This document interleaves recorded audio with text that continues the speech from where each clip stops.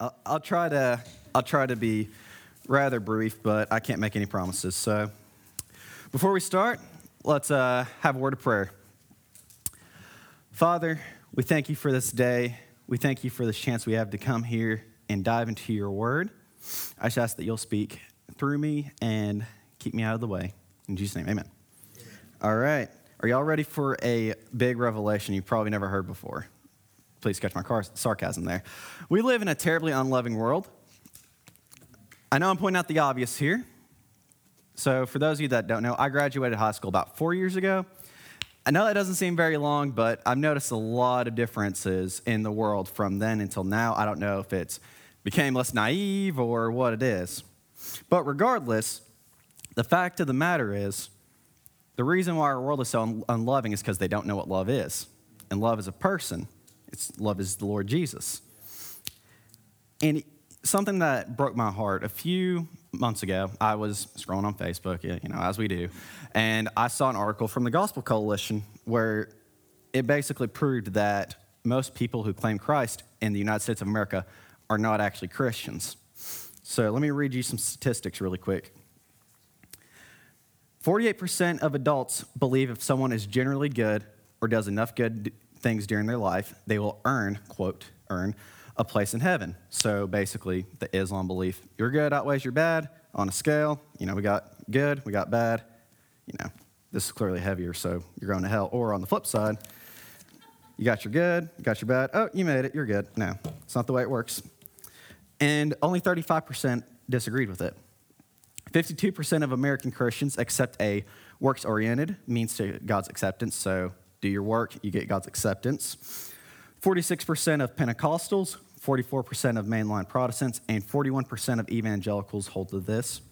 65% of American adults describe themselves as Christians, but only 54% of them believe they will experience heaven after death. Only 33% of adults believe they will go to heaven solely because of confessing their sins and embracing Jesus as their Savior. 33%. Another 20% are expecting to experience heaven because they're counting on earning their way to heaven, or they embrace the doctrine of universalism, where all men, including your Hitlers or your Stalins or even your Zach Feldmans, will be in heaven because God is so loving, or really a sappy sentimental deity, according to them. Among those holding differing views, 15% said they do not know where they will go after death. 13% said there is no life after death. 8% believe they will be reincarnated. Another 8% believe they'll go to a place of purification like purgatory. And 2% believe they will go to hell. This article, as I just said, is revealing that most American Christians do not know the gospel, which means they're not Christians. So I said this earlier when Pastor Jamie was here. I don't want y'all to think I'm sucking up to him. I'm just the lowly youth intern, so y'all really scraped the bottom barrel today. But Pastor Jamie clearly preaches the gospel every week, and we should be very thankful for that, because most churches either preach moralism, do good, be a good person, follow the commandments as best you can without any grace or without Jesus, or they preach a social gospel where Jesus died so that we can go do all the things, which neither are true. And on top of that, True Life Church, and as a member of True Life, I myself would hold to a doctrine that once a person is truly saved in the arms of Christ, regenerated by the Holy Spirit, they will remain saved. As Philippians 1:6 would say, he who began a good work in you will finish it. And so with that, the title of this sermon is The Security of God's Love. Oh, good job, Ryan. Very quick on that. So let's dive into 1 John chapter 4, and then we'll start in verse 7 and go all the way through 21. And I'll give you all a second to get there.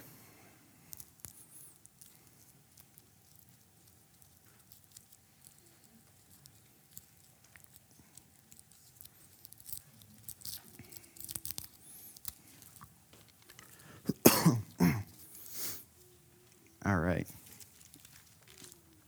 I'm reading from the English Standard Version, but I think the New King James is on the screen. Beloved, let us love one another, for love is from God, and whoever loves has been born of God and knows God. Anyone who does not love does not know God, because God is love. In this, the love of God was made manifest among us, that God sent his only Son into the world so that we might live through him. In this is love, not that we have loved God, but that he loved us and sent his Son to be the propitiation for our sins. Beloved, if God so loved us, we also ought to love one another. No one has ever seen God. If we love one another, God abides in us, and his love is perfected in us. By this we know that we abide in him and he in us, because he has given us of his Spirit. And we have seen and testified that the Father has sent his Son to be the Savior of the world. Whoever confesses that Jesus is the Son of God, God abides in him and he in God. So we have come to know and to believe the love that God has for us. God is love, and whoever abides in love abides in God, and God abides in him. By this is love perfected with us, so that we may have confidence for the day of judgment, because as he is also are we in the world. There is no fear in perfect love, but perfect love casts out fear. For fear has to do with punishment, and whoever fears has not been perfected in love. We love because he first loved us. If anyone says, I love God, and hates his brother, he is a liar. For he who does not love his brother, whom he has seen, cannot love God, whom he has not seen. And this commandment we have from him: whoever loves God must also love his brother. All right. So let's go through verses 7 through 10. We're going to hit them one by one, and then we're going to summarize them with something that Club 56 knows, and they know they're about to be called on, so they're prepared. Right, guys? We're prepared. All right. Verse 7. Beloved, let us love one another, for love is from God, and whoever loves has been born of God and knows God. Pretty simply, the Apostle John is saying, if you are born of God, if you're saved, you will love people. Pretty simple, because love comes from God. It comes in the person Christ Jesus. Verse 8, anyone who does not love does not know God, because God is love. John, he really likes doing this. He repeats what he's saying, but in the negative. So earlier he was saying those that are in Christ will love. This time he's saying those that aren't Christ will not love. Verse 9, in this the love of God was made manifest among us, that God sent his only Son into the world so that we might live through him. Go ahead and tag on verse 10 with that. And this is love, not that we have loved God, but that he loved us and sent his Son to be the propitiation for our sins. And propitiation more or less just means like he appeased God's wrath for us. So, with that, we understand from verse 7 and 8 that love is a fruit of the Spirit. As Galatians 5:22 says, love is one of the fruits of the Spirit. I believe it's the first one named. So in Club 56, we taught the kids this thing for sharing the gospel. We call it the 7 C's. What's the first C, boys and girls, if there's any girls in Club 56 in here? What's the first C? Creation. What's the second C? What's the third C? So corruption and catastrophe. Good job. What's the fourth C? Confusion. What's the fifth C? Commandments. Good job. And the sixth C, the best one? Christ. And the seventh C? No, not condensation. That has to do with water. Consummation. Good job, though. I think they deserve a round of applause.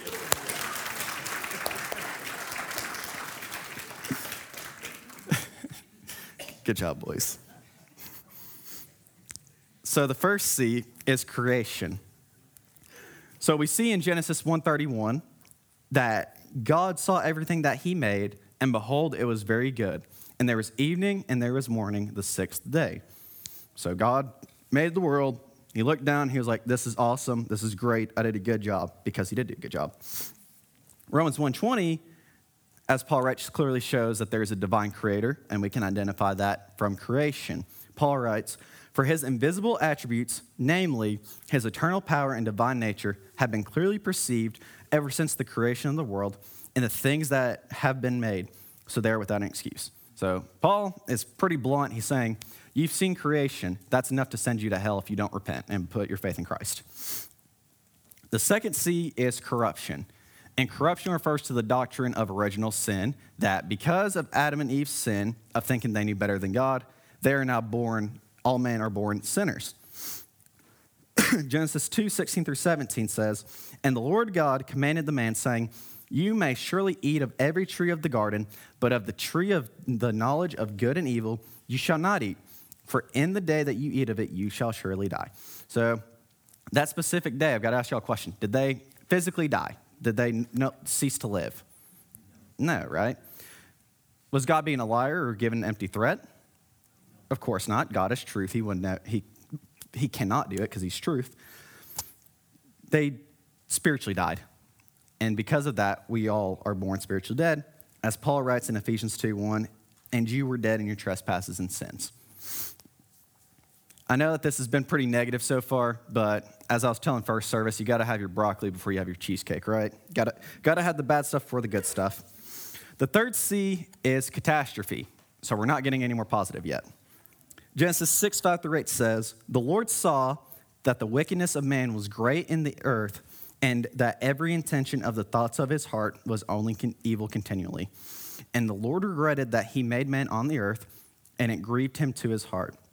So the Lord said, I will blot out man, whom I have created from the face of the land, man and animals and creeping things and birds of the heavens, for I am sorry that I have made them. But Noah found favor in the eyes of the Lord. Our sin leads to catastrophe. For those that aren't repentant and don't put their faith in Christ, they have the ultimate catastrophe of eternity in hell. Even for us, though, our sin can lead to catastrophe. You know, if you commit adultery, you're going to destroy your family. Even generally speaking, I would say God's judgment has been shown in our world in the past year, wouldn't y'all say? Year and a half with COVID. All right. The fourth C is confusion. Do y'all know the story of the Tower of Babel? So I'm going to summarize it really quick. So these people were like, what if we built a giant tower? Wouldn't that just be epic? It'd be awesome. And so they built a giant tower. But God, in his grace, spreads them apart. They know different languages, and they don't build the tower. And you might be asking, why are you saying that was because of God's grace? Well, if God doesn't do that, they're all going to be idolizing that tower forever, and they're going to go to hell. God graciously separates them so that he can give them a chance at redemption. Okay, the fifth C is the commandments. And in the Church of America, we don't like this word. We feel that the commandments are bad. That kind of makes God look like a helicopter parent. But God's not a helicopter parent. God's a very loving father. And so he wants what's best for us. A few points that I want to hit with the law. Jesus himself said, as Pastor Jimmy pointed out a couple weeks ago, I didn't put the reference down, so I'm sorry, Ryan. But Jesus said, you are my friends if you do what I command. Something else that we need to understand with the Ten Commandments is that God's not limited to the Ten Commandments, but it's a reflection of who God is. So the reason why God tells us not to lie, God is truth. The reason why he doesn't want us to idolize other things is because me idolizing my water or television or my friends, whatever it is, what good is that? But God is love, and so he wants me to love what's best for me. And finally, the Ten Commandments are part of God's grace because, as we stated earlier, we're born sinners. So it's not like you break one of the Ten Commandments, boom, you're on your way to hell. No, you're on your way to hell, and the Ten Commandments reveal your need for a Savior. And that Savior is Christ, the sixth C. Christ simply means Messiah or the Anointed One. So Jesus, the second person of the Trinity, came down to earth and was born of the Virgin Mary. Jesus was, and still is, fully God and fully man. Keep that in mind. Fully God, fully man. That's important. We see this proven in John 1:1, where it says, in the beginning was the Word, and the Word was with God, and the Word was God. Will you go and go to verse 14? And the Word became flesh and dwelt among us, and we beheld his glory, the glory as of the only begotten of the Father, full of grace and truth. So immediately, John's like, hey, Jesus is God in the flesh. This is important. You need to know that, or you'll be in very bad heresy. And on top of that, this is a parallel of when God rained down manna to the Israelites in Exodus 16, because Jesus comes down and he tabernacles with us, with his bride. Jesus did a lot of great things on earth. He worked miracles, he healed people, he taught great stuff. But ultimately, his mission was to rescue his bride. As Jesus said himself in John 10:11, I am the good shepherd. The good shepherd lays down his life for the sheep. Which, fun fact, that's the verse of the day today on YouVersion. I didn't plan that. I couldn't have. But I saw that and I was like, that's crazy. So the question is, why does Jesus have to lay down his life for his sheep? Why can't he just why can't the Father just wink at our sin and be like, yeah, lying's not that bad, murder's not that bad, whatever it is, and yeah, you can come to heaven. No, that doesn't make any sense. God is just, and God is love. And God chooses for love and justice to be linked together.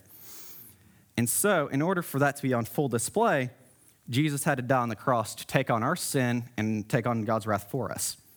And we see this in Psalm 65:3 when David writes, "Iniquities overwhelm me, only you can atone for our rebellions." So David is showing we can't save ourselves. We need God to save us and take our penalty, fully God, but also who can pay for man's sin? Man has to pay for man's sin. That's why the incarnation of Christ is so important in the gospel. Because without it, we are still dead in our sin. But instead, we are able to be saved by grace alone, through faith alone, in Christ alone. And so before we continue, also Jesus resurrected from the dead and really sealed that promise of God. But before we continue, how many of us have an issue having peace with our lack of faith? Anybody? Or is that just me? Shout out to people raising their hands with me. I was like, is it just me? I'm going to give you all some reassurance, some hope, but it's going to be a gut punch. Paul Washer said, "There is no such thing as a great man of God, only weak, pitiful, faithless men of a great and merciful God." So think about that as we look at Matthew 17:20. Jesus says specifically to Peter, "Because of your little faith," meaning Peter wanted to do something cool. I think it was heal, but I cannot remember off the top of my head. "Because of your little faith, for truly I say to you, if you have faith like a grain of mustard seed, you will say to this mountain, 'Move from here to there,' and it will move, and nothing will be impossible for you." Okay, so let's think about this for a minute. Think about the most faithful person you can think of. I've had Preston in my mind since I thought about this. Preston, have you ever moved a mountain before? No. I'll do you one better. Can you move the stage with your faith? What if we all work together and put our faith together? Do you think we can move the stage or even a mountain? No. Jesus, I got to give you all a quick background. I was at a Bible study and with the RUF campus minister at Carson Newman, free plug for RUF. Anyway, and Chandler, the campus minister, said Jesus is dunking on us because our faith is so small that it makes a mustard seed. Do you have the picture of the mustard? It makes that look big. That's how small our faith is.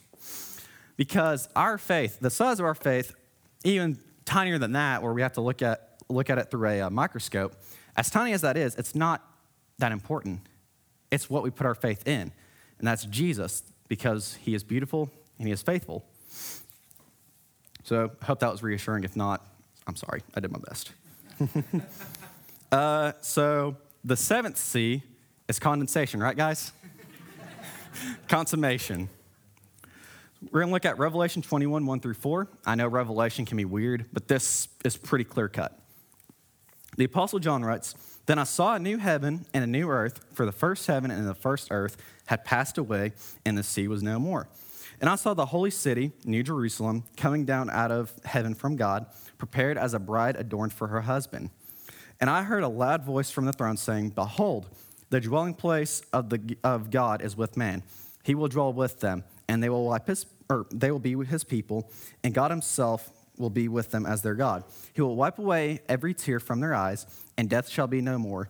Neither shall there be mourning, nor crying, nor pain anymore, for the former things have passed away.'" Will you go back to verse 2? That's really where I want to zoom in for this part. In verse 2, John wrote, "And I saw the holy city, New Jerusalem, coming down out of heaven from God, prepared as a bride to be adorned for her husband." So I want y'all to think about a wedding. Oh, I tied my shoe. Anyway. So when you're at a wedding, you can't help but notice the bride, right? She's the most beautiful woman there. She's always stunning. Preston, I bet you still think that your bride is the most beautiful woman in the world, don't you? Absolutely. That's the way Jesus looks at us as his bride. So just because we screw up, because we do a lot, ain't that right? Can I get an amen? Just because we screw up a lot, whether you missed your quiet time or you got mad while driving and started cussing, I really don't know what y'all do in your free time. But I know that y'all screw up because I know I screw up, and the Bible's clear on that. But whatever it is, we can rest in this truth that God is faithful and he will come ransom his bride. Jesus already paid the price for his bride. I also want you to know I'm not giving you a pass to sin, no antinomianism here. We don't do that here, but we also reject moralism. So, okay.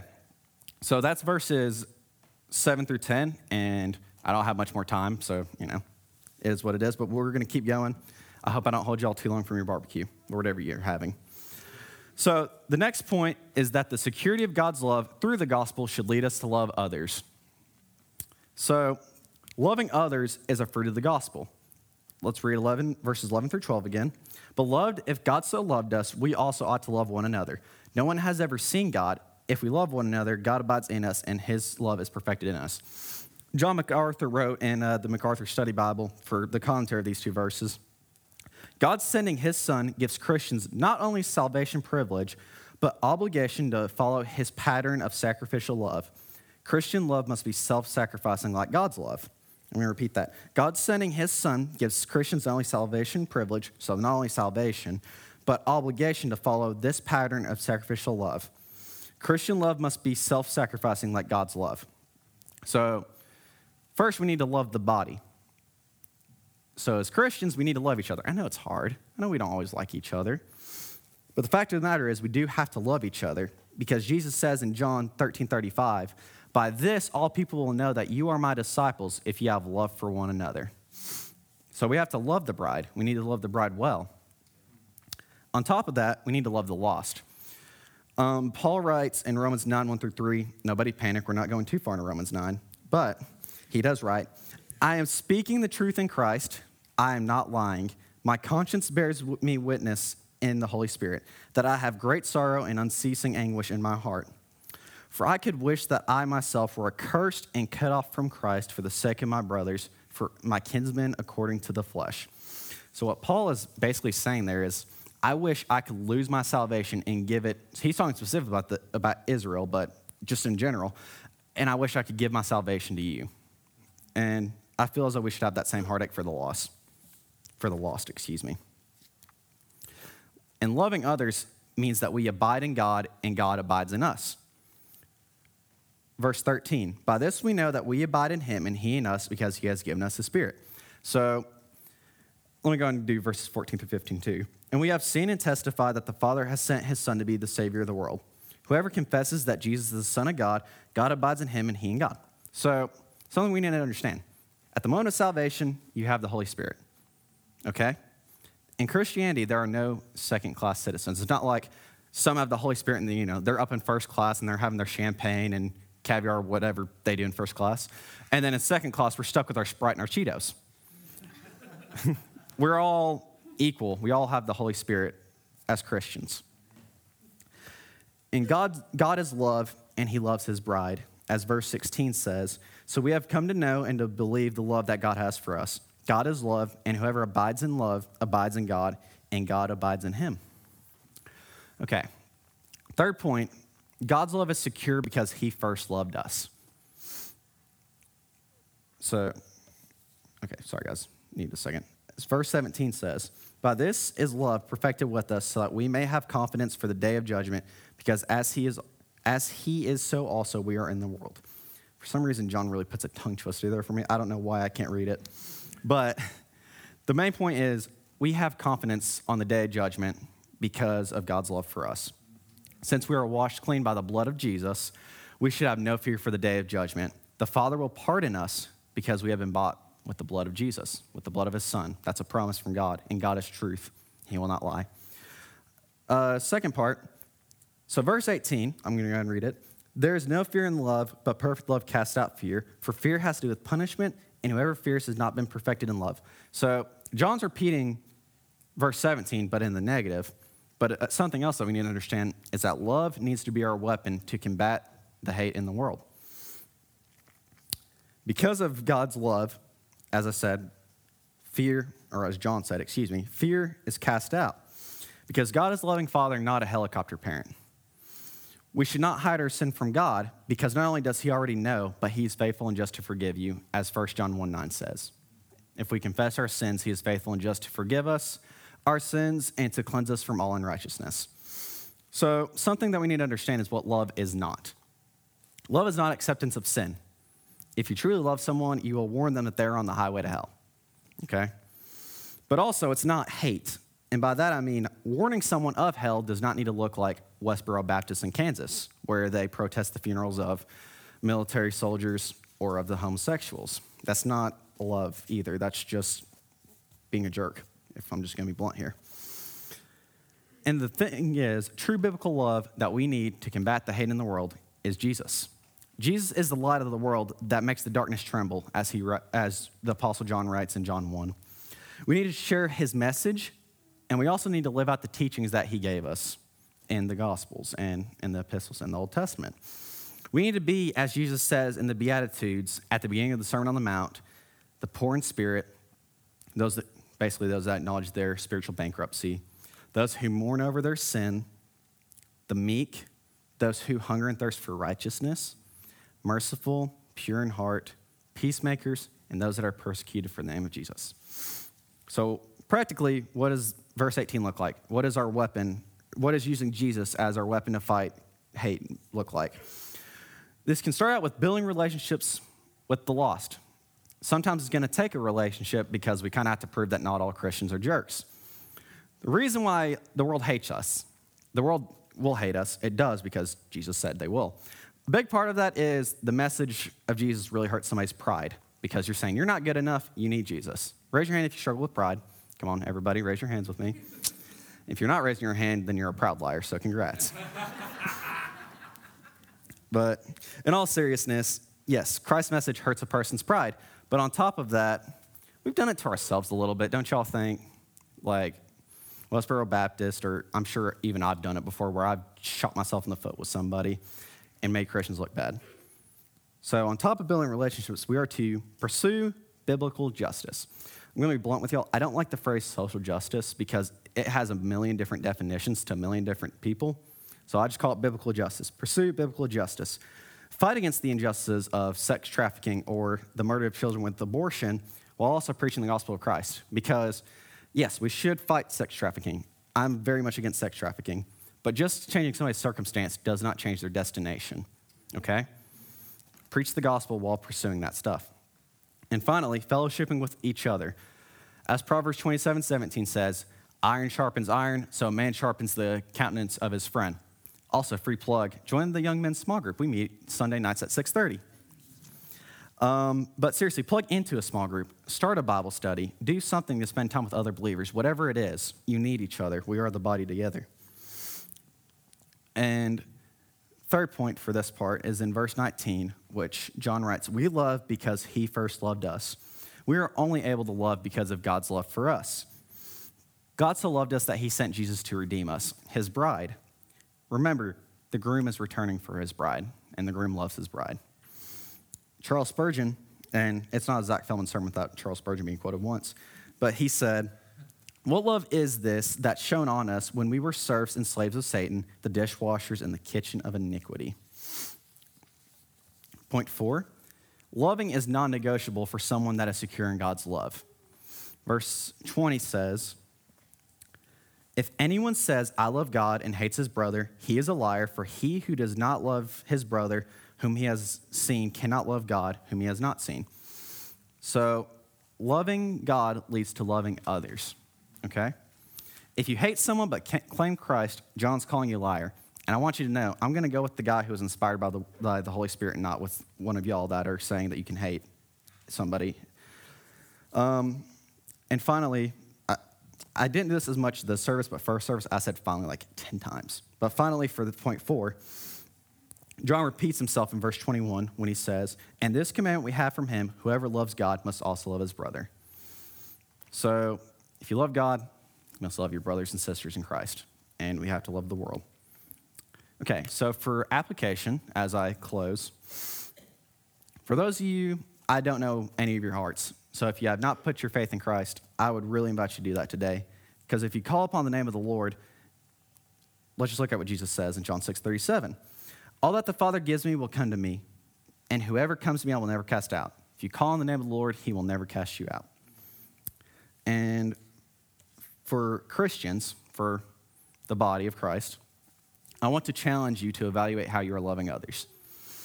Are you passively allowing your brother or sister to live in sin? Because that's not loving. Are you being hateful to people on the internet over politics? Because that's not loving. Do you have hate in your heart for the opposite political party?